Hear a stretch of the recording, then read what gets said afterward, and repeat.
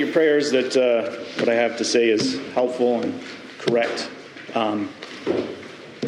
The past few times that I've come up to speak, I've talked about some fundamental things, basic things, which is important for me, working through these basic things, because I certainly haven't mastered them yet.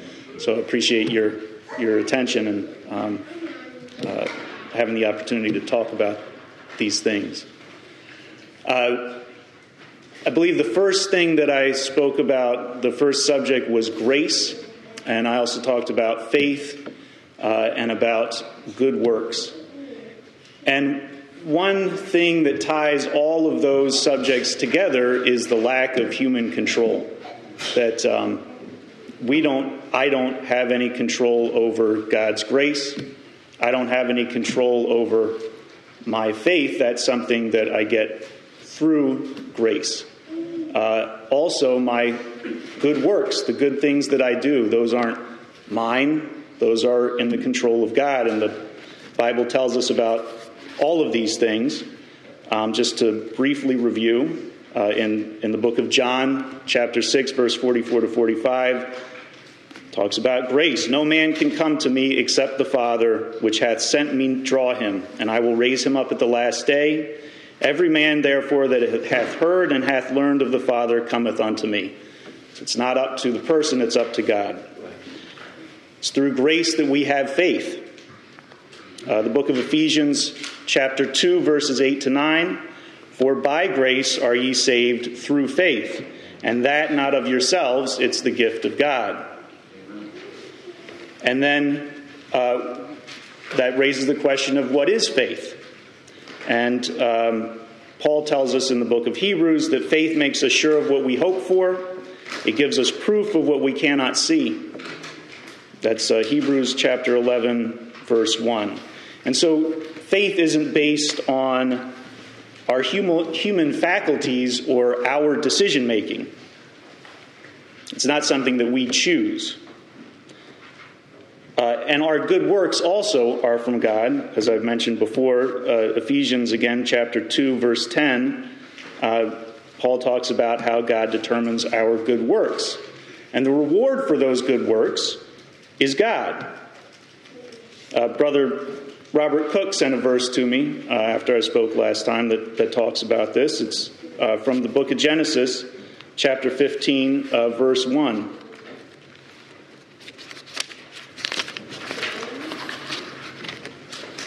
After these things, the word of the Lord came unto Abram in a vision, saying, Fear not, Abram, I am thy shield and thy exceeding great reward. And so God is in control of all of these things. God is the reward at the end of everything and for everything. And so our decision-making doesn't play a part in this. And what I'd like to talk about just briefly today is about when I try to usurp that decision-making of God. That God's decision is what is good, but as a human being, I want to decide what's good. And that's something that has happened ever since the beginning, or very close to it. You can go back to the first chapters of Genesis, and God decides what is good. In the first chapter of Genesis, God made light. God saw the light, that it was good. And God made the firmament and divided the waters which were under the firmament from the waters which were above the firmament, and it was so. He said, Let the waters under the heaven be gathered together unto one place, and let the dry land appear, and it was so. God called the dry land earth, and the gathering together of the waters called he the seas, and God saw that it was good. He also made the animals and the plants. In chapter 2 of the book of Genesis, Out of the ground made the Lord God to grow every tree that is pleasant to the sight and good for food, the tree of life also in the midst of the garden, and the tree of knowledge of good and evil. And so God has decided what's good. But then, as soon as humans appeared, they wanted to decide what was good. And so you have, in the second chapter of Genesis, God tells Adam that he should not eat of the tree of the knowledge of good and evil. That's not good. You shouldn't do that. That's Genesis chapter 2, verse 16 to 17. But it was a desire to know good and evil, to be like God, that led Eve to eat from that tree. She determined that it was good. After God had told her that it wasn't, after God had told Adam that it wasn't, Adam told her, she knew what God had said, but she decided that it was good. And it wasn't.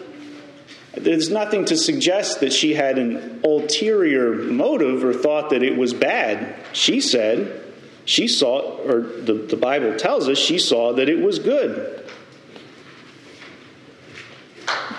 So, verse 6 of chapter 3 of the book of Genesis. When the woman saw that the tree was good for food, and that it was pleasant to the eyes, and a tree to be desired to make one wise, she took of the fruit thereof and did eat, and gave also unto her husband with her, and he did eat. And so she sees that it's good. This is a good thing. It's going to make me wise.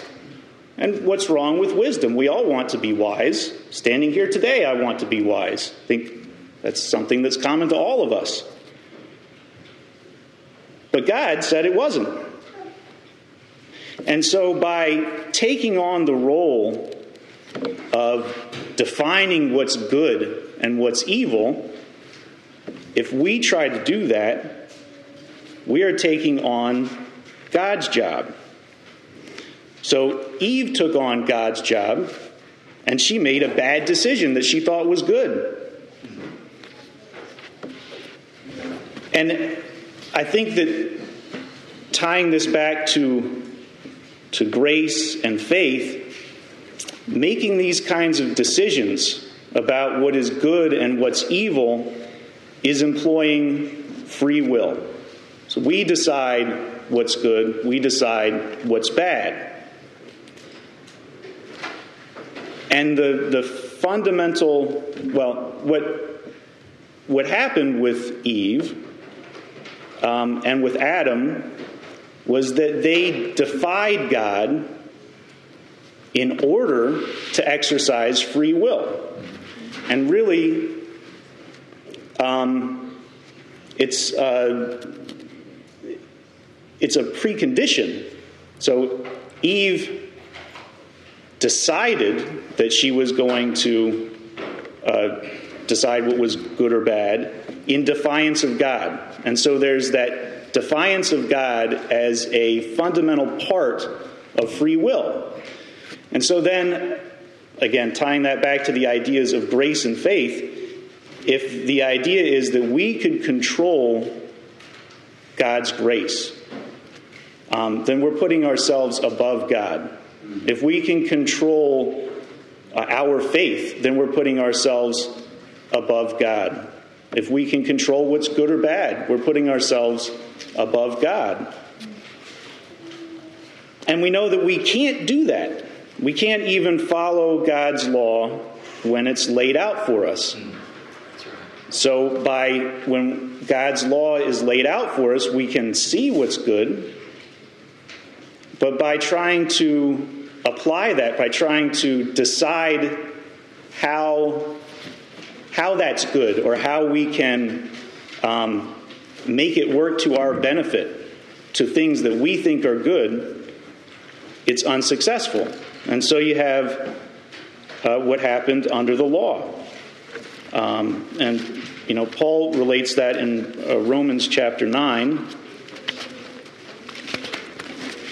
verse 32. Verse 31 and 32, Israel, which followed after the law of righteousness. So it's righteous law. Followed after the law of righteousness, hath not attained to the law of righteousness. Wherefore, because they sought it not by faith, but as it were by the works of the law. For they stumbled at that stumbling stone. And so by trying to do good, by putting themselves in the place of deciding what is good and putting their efforts behind it, that was a stumbling stone. And in fact, if you look at Corinthians, Paul talks about how trying to follow the law doesn't just not save you, it's the strength of sin. 1 Corinthians chapter 15, verse 56, the sting of death is sin, and the strength of sin is the law. And so it seems intuitive that as a human being, that you figure out what's right, you see the law and you do that. But I don't think it's quite that simple. I think the Bible tells us it's not that simple at all. That it's not decision that we can make. It's not even a decision that we can make when we're trying to follow God's law all the time. And you can see that with the experience of Paul, back when he was named Saul. He was part of a group that stoned Stephen to death. But at the time that he was doing it, he thought he was being mighty righteous. Right. He persecuted the church because he was religiously eager.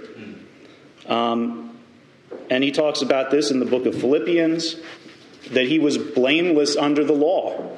So he was doing these things which obviously are bad. Persecuting the church of Jesus Christ is a bad thing. But he was doing it after judging that it was good in his own mind. And so I think it's important to keep that in mind when thinking about what is good, what's bad, and most importantly, our role. That our role is low. That God decides these things, and it's important to know our place. Thank you very much. Appreciate what Brother Ben has brought out. I thought of this portion of Scripture that sort of puts it in perspective for us that, and boy, we can relate to it so much, so often. In Romans chapter 7, Paul says that he has this ongoing inward struggle, even to know and do what's right. And he says, "For that which I do, I allow not, and for what I would, that I do not, but what I hate, that I do." Anybody relate to that? Mm-hmm. You end up thinking thoughts that you wish you didn't think, saying things that you wish you didn't say, doing things that you wish you didn't do. And Paul says, that I would do or that I want to do, I don't, and that I don't want to do, I do. And so that's another reason that we don't put it in, that he didn't put it in our perspective. Paul comes down, and Brother Danny and I were talking about this verse last night, the latter part of this verse right here. But he just starts out and he says, that I would do, I allow not, that I would not do, I do, but what I hate, that I do, that do I.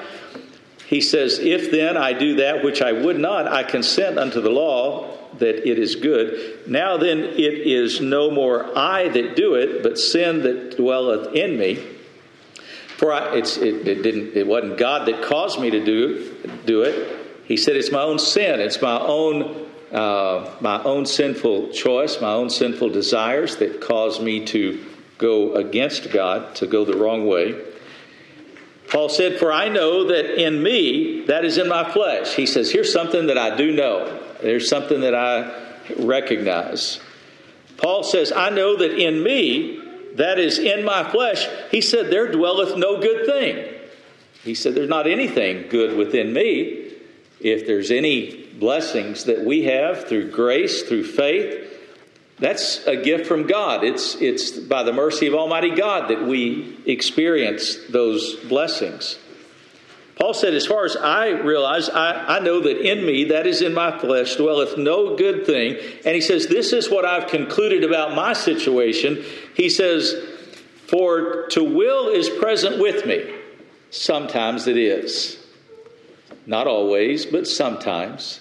He says, for to will is present with me, but how to perform that which is good I find not. He says, even if I have the desire to know what's right to do, he says, how to perform that which is good, I find not even how to do that. It even takes the blessing of God to know how to perform any good. For the good that I would do, he said, the good that I would do, I do not, but the evil that I would not, that I do. Now, if I do that I would not, it is no more I that do it, but sin that dwelleth in me. I find then a law that when I would do good, evil is present with me. Boy, isn't that the case? Even when you're desiring to do good, it's amazing how that Satan is not far behind. He says, for I delight in the law of God after the inward man, but I see another law in my members, warring against the law of my mind and bringing me into captivity into the law of sin, which is in my members. And these last two verses right here,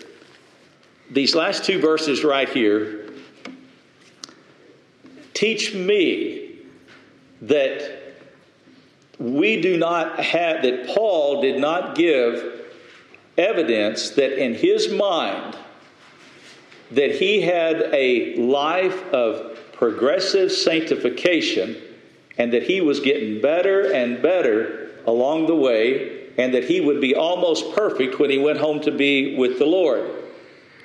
Paul knows more about himself right now than he ever knew about himself. And he said, this is what I conclude when I know about myself. He said, O wretched man that I am. He didn't say I'm pretty good and getting better and just about to finish my course and I'm going full steam ahead. He said, O wretched man that I am, who shall deliver me from the body of this death? He said, I'm really and truly, I'm looking forward to a deliverance where I'm not going to have this struggle with Satan, this struggle with sin, about wondering what's right and what's wrong. Now, God writes some things in our heart and in our mind, and He's the one that does that. And He teaches us to know Him by what He does, a work of grace. And our Hebrews 8 tells us that He writes it in our hearts, He puts it in our minds, and we are His people, and we call upon Him, and we know that He is our God because of what He does by writing it in our hearts. But he says right here, Paul says, O wretched man that I am, who shall deliver me from the body of this death? And then he doesn't stop there. I'm so glad he didn't just end it right there.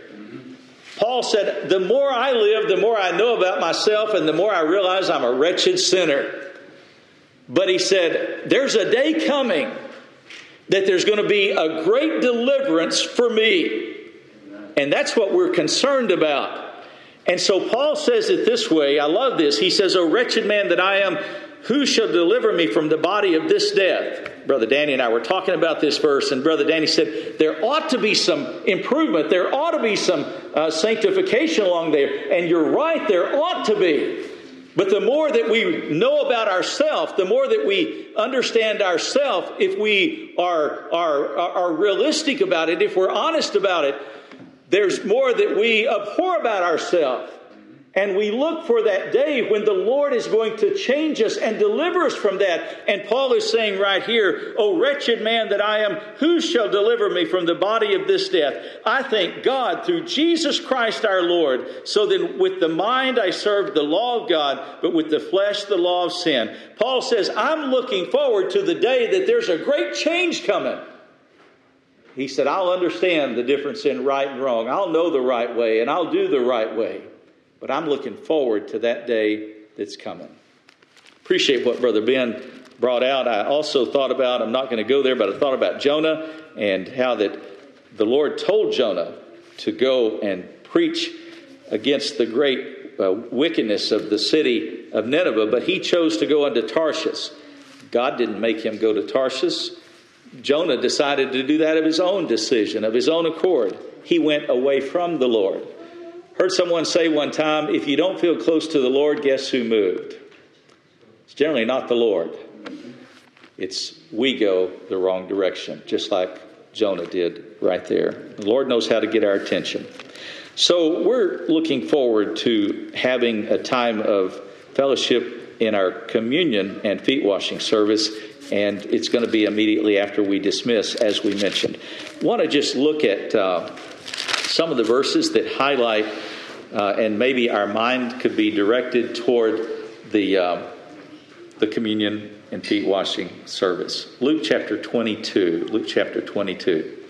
If you want to go through and read the gospel accounts of the Last Supper, you can read Mark's account in Mark chapter 26, starts at verse 26. Matthew's account, chapter 26, verse 26. You can read Mark's account in Mark 14, or you can read Luke's account. John focuses in John chapter 13 on the feet washing portion of the service. John chapter 13, it does there. There's a few highlights I'd like to just glance at here in Luke chapter 22 as we consider entering into the communion service. The communion was set up by Jesus Christ. He set it up. He was the author of it. They were recognizing the Passover supper, but the Last Supper was between Christ and his disciples. And Christ set it up. And it was interesting that we're taught here that Christ set this up. He set up the communion or the Last Supper because he desired to have this fellowship with his disciples. And it's interesting that what we practice as the communion supper was set up by Jesus Christ. And it's continued down through the years with churches passing it down from one generation to the other. Brother Mark came early this morning. It was so good to see Brother Mark and Sister Chrissy, and Luke was here. And we were talking this morning about the communion services that we've had in the past. And I said, I can just, in my mind, I can see just as clearly. I can see John Davis, and I can see Roy Davis. I can see Brother Jim Dixon. I see Brother Al Perry. I see Brother Oris Jackson. I see all those folks that were gathered there that we've communed with through the years. Brother Cook, I remember your dad, how he enjoyed the communion service so much, and how that those dear saints that we have known through the years, we think back and we're blessed that we had the opportunity. Brother Mark mentioned Brother Ray Evers. I mean, I'm just talking about the brethren, the sisters as well. But those dear saints that God blessed us to have fellowship and communion with, they're now with the Lord. But the same example of this special fellowship was set up by Christ. And then it's been passed down through the years from one generation to another. And we look at those that are now gone and with the Lord, Brother Polk and others that are now with the Lord. We had the blessing of sharing in that fellowship, in that communion. And then they passed it on down to us. They're with the Lord. One of these days we're going to be with the Lord, and some of these young folks that are here will be continuing in this tradition that's been set forth. So there's a blessing in fellowshipping through the communion. Luke chapter 22, we'll just kind of briefly read through some of the verses here. It's real good to sort of direct our mind toward what we should be thinking on as we enter into this time. It's interesting that he doesn't tell us how often to have the communion. He says, as often as you do it. So it doesn't say, I know some churches that do it once a year, some do it twice a year, some 4 times a year. Some do it once a month, and even more often than that. And so it doesn't say how often that we do it, but it does say that each time we do it, the purpose of doing it is to direct our mind back toward Christ. So everything about this service points us to Jesus Christ. Interestingly, Christ set it up because he had a desire to commune in this fashion with his disciples before he gave his life on the cross. Now the feast of the unleavened bread drew nigh, which is called the Passover. That symbolic of God sparing the firstborn in Egypt. It says, now the chief priest and the scribes sought how they might kill him, for they feared the people. Then entered Satan into Judas, surnamed Iscariot, being of the number of the 12. Judas was one of the 12 disciples. It's interesting right here how that it's just as plain as it can be, just as clear as it can be, what happened with Judas right here. And I'll tell you that if it wasn't for the grace of Almighty God, the grace that you talked to us about, the grace that we believe, if it wasn't for the mercy of Almighty God, that could be any one of us right here, that Satan entered into his heart. And look what happens. It says Satan entered into Judas, surnamed Iscariot. And then Judas, went his way and communed with the chief priests and the captains, how he might betray him unto them. Christ knew that Judas was going to betray him. Christ actually knew that Peter was going to deny him, and he brings attention to that here in a minute as well. And it says, and they were glad. Who was glad? The chief priest, the captains, those that were in positions of authority. It says the chief priest and the captains, they were glad. And then they coveted to give him money, to give Judas money. And he promised and sought opportunity to betray him unto them in the absence of the multitude, in more of a private setting. But it says they were glad that one of his own, that one of his followers was actually going to betray Jesus Christ. And so then it says that they agreed to pay him the sum of money. And it says, then came the day of the unleavened bread when the Passover must be killed. And he, Christ, sent Peter and John, saying, go and prepare us the Passover that we may eat. And so Peter and John they said unto him, where wilt thou that we prepare? And he said unto them, behold, when ye are entered into the city, there shall a man meet you bearing a pitcher of water. And he said, follow him into the house where he entereth in. And ye shall say unto the good man of the house, the master saith unto thee, where is the guest chamber, where I shall eat the Passover with my disciples? And he shall show you a large upper room furnished. There make ready. And they went and found as he had said unto them, and they made ready the Passover.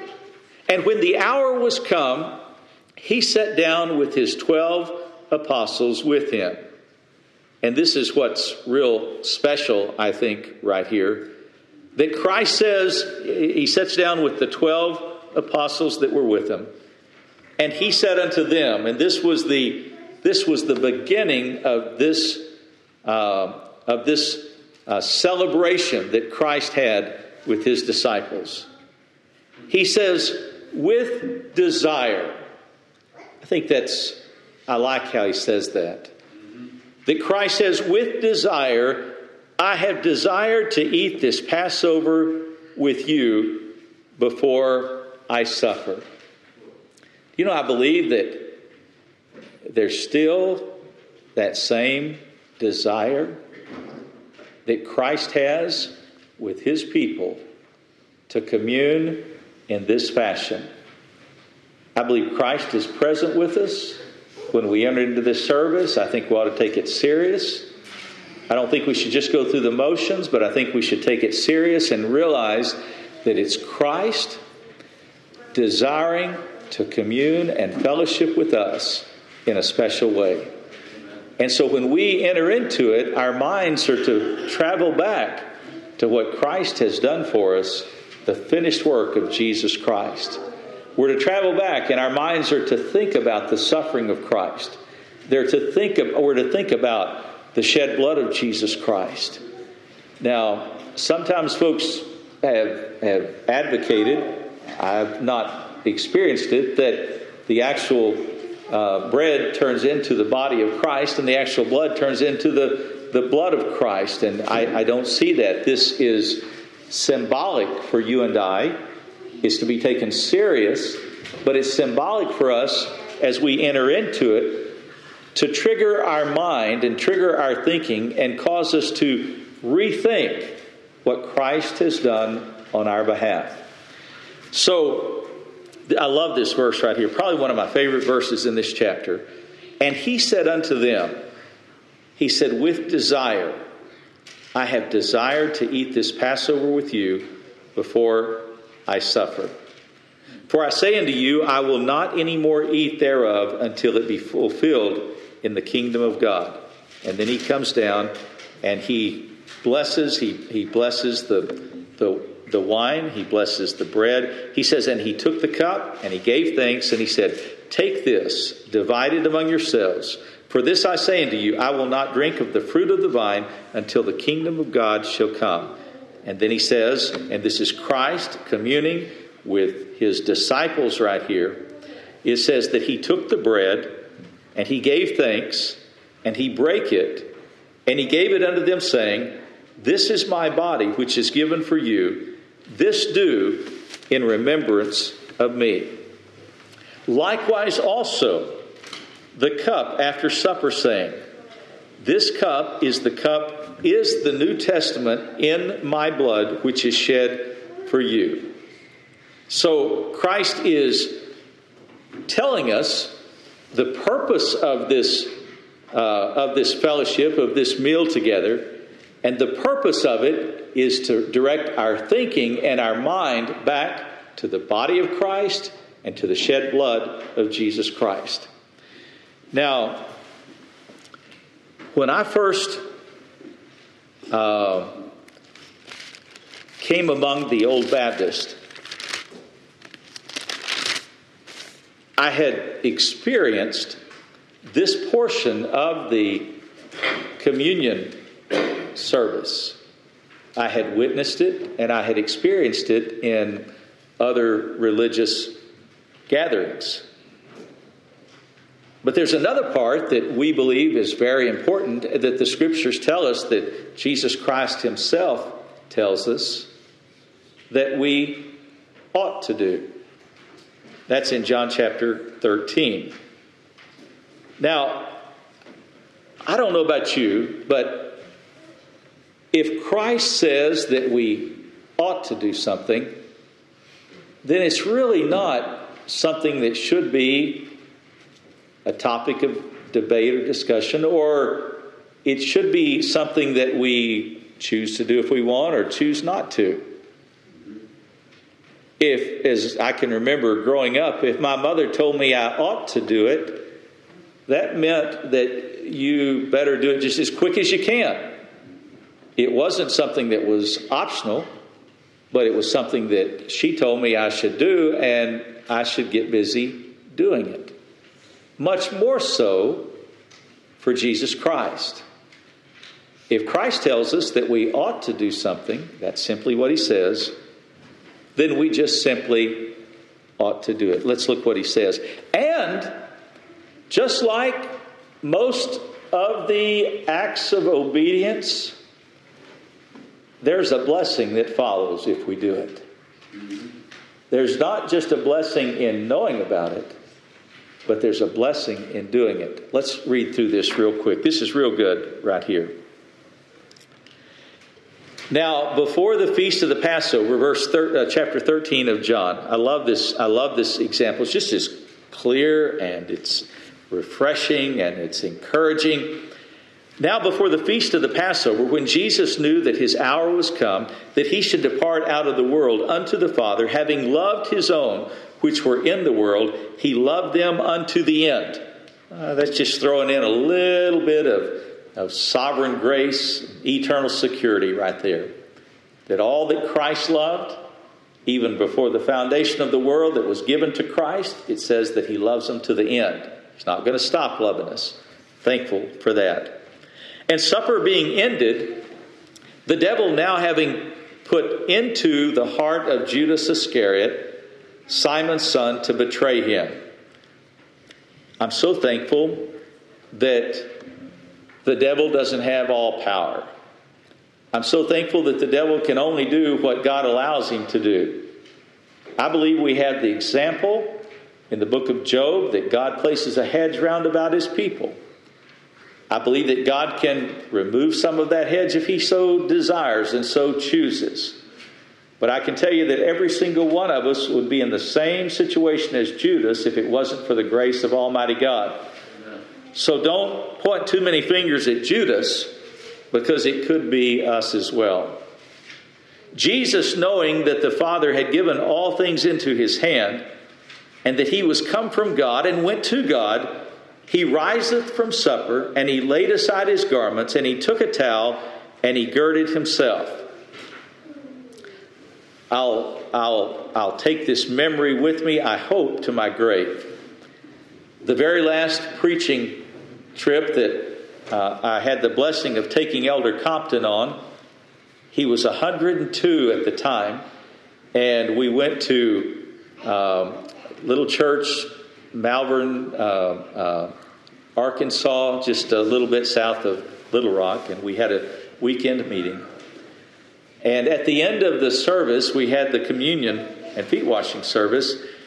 And Elder Sonny Phelan asked Elder Compton, he said, is there a portion of this service that you would like to take, the wine, the bread, or the feet washing? And he said, I'd like to talk about the feet washing. Elder Compton had reached the point that he couldn't see to read.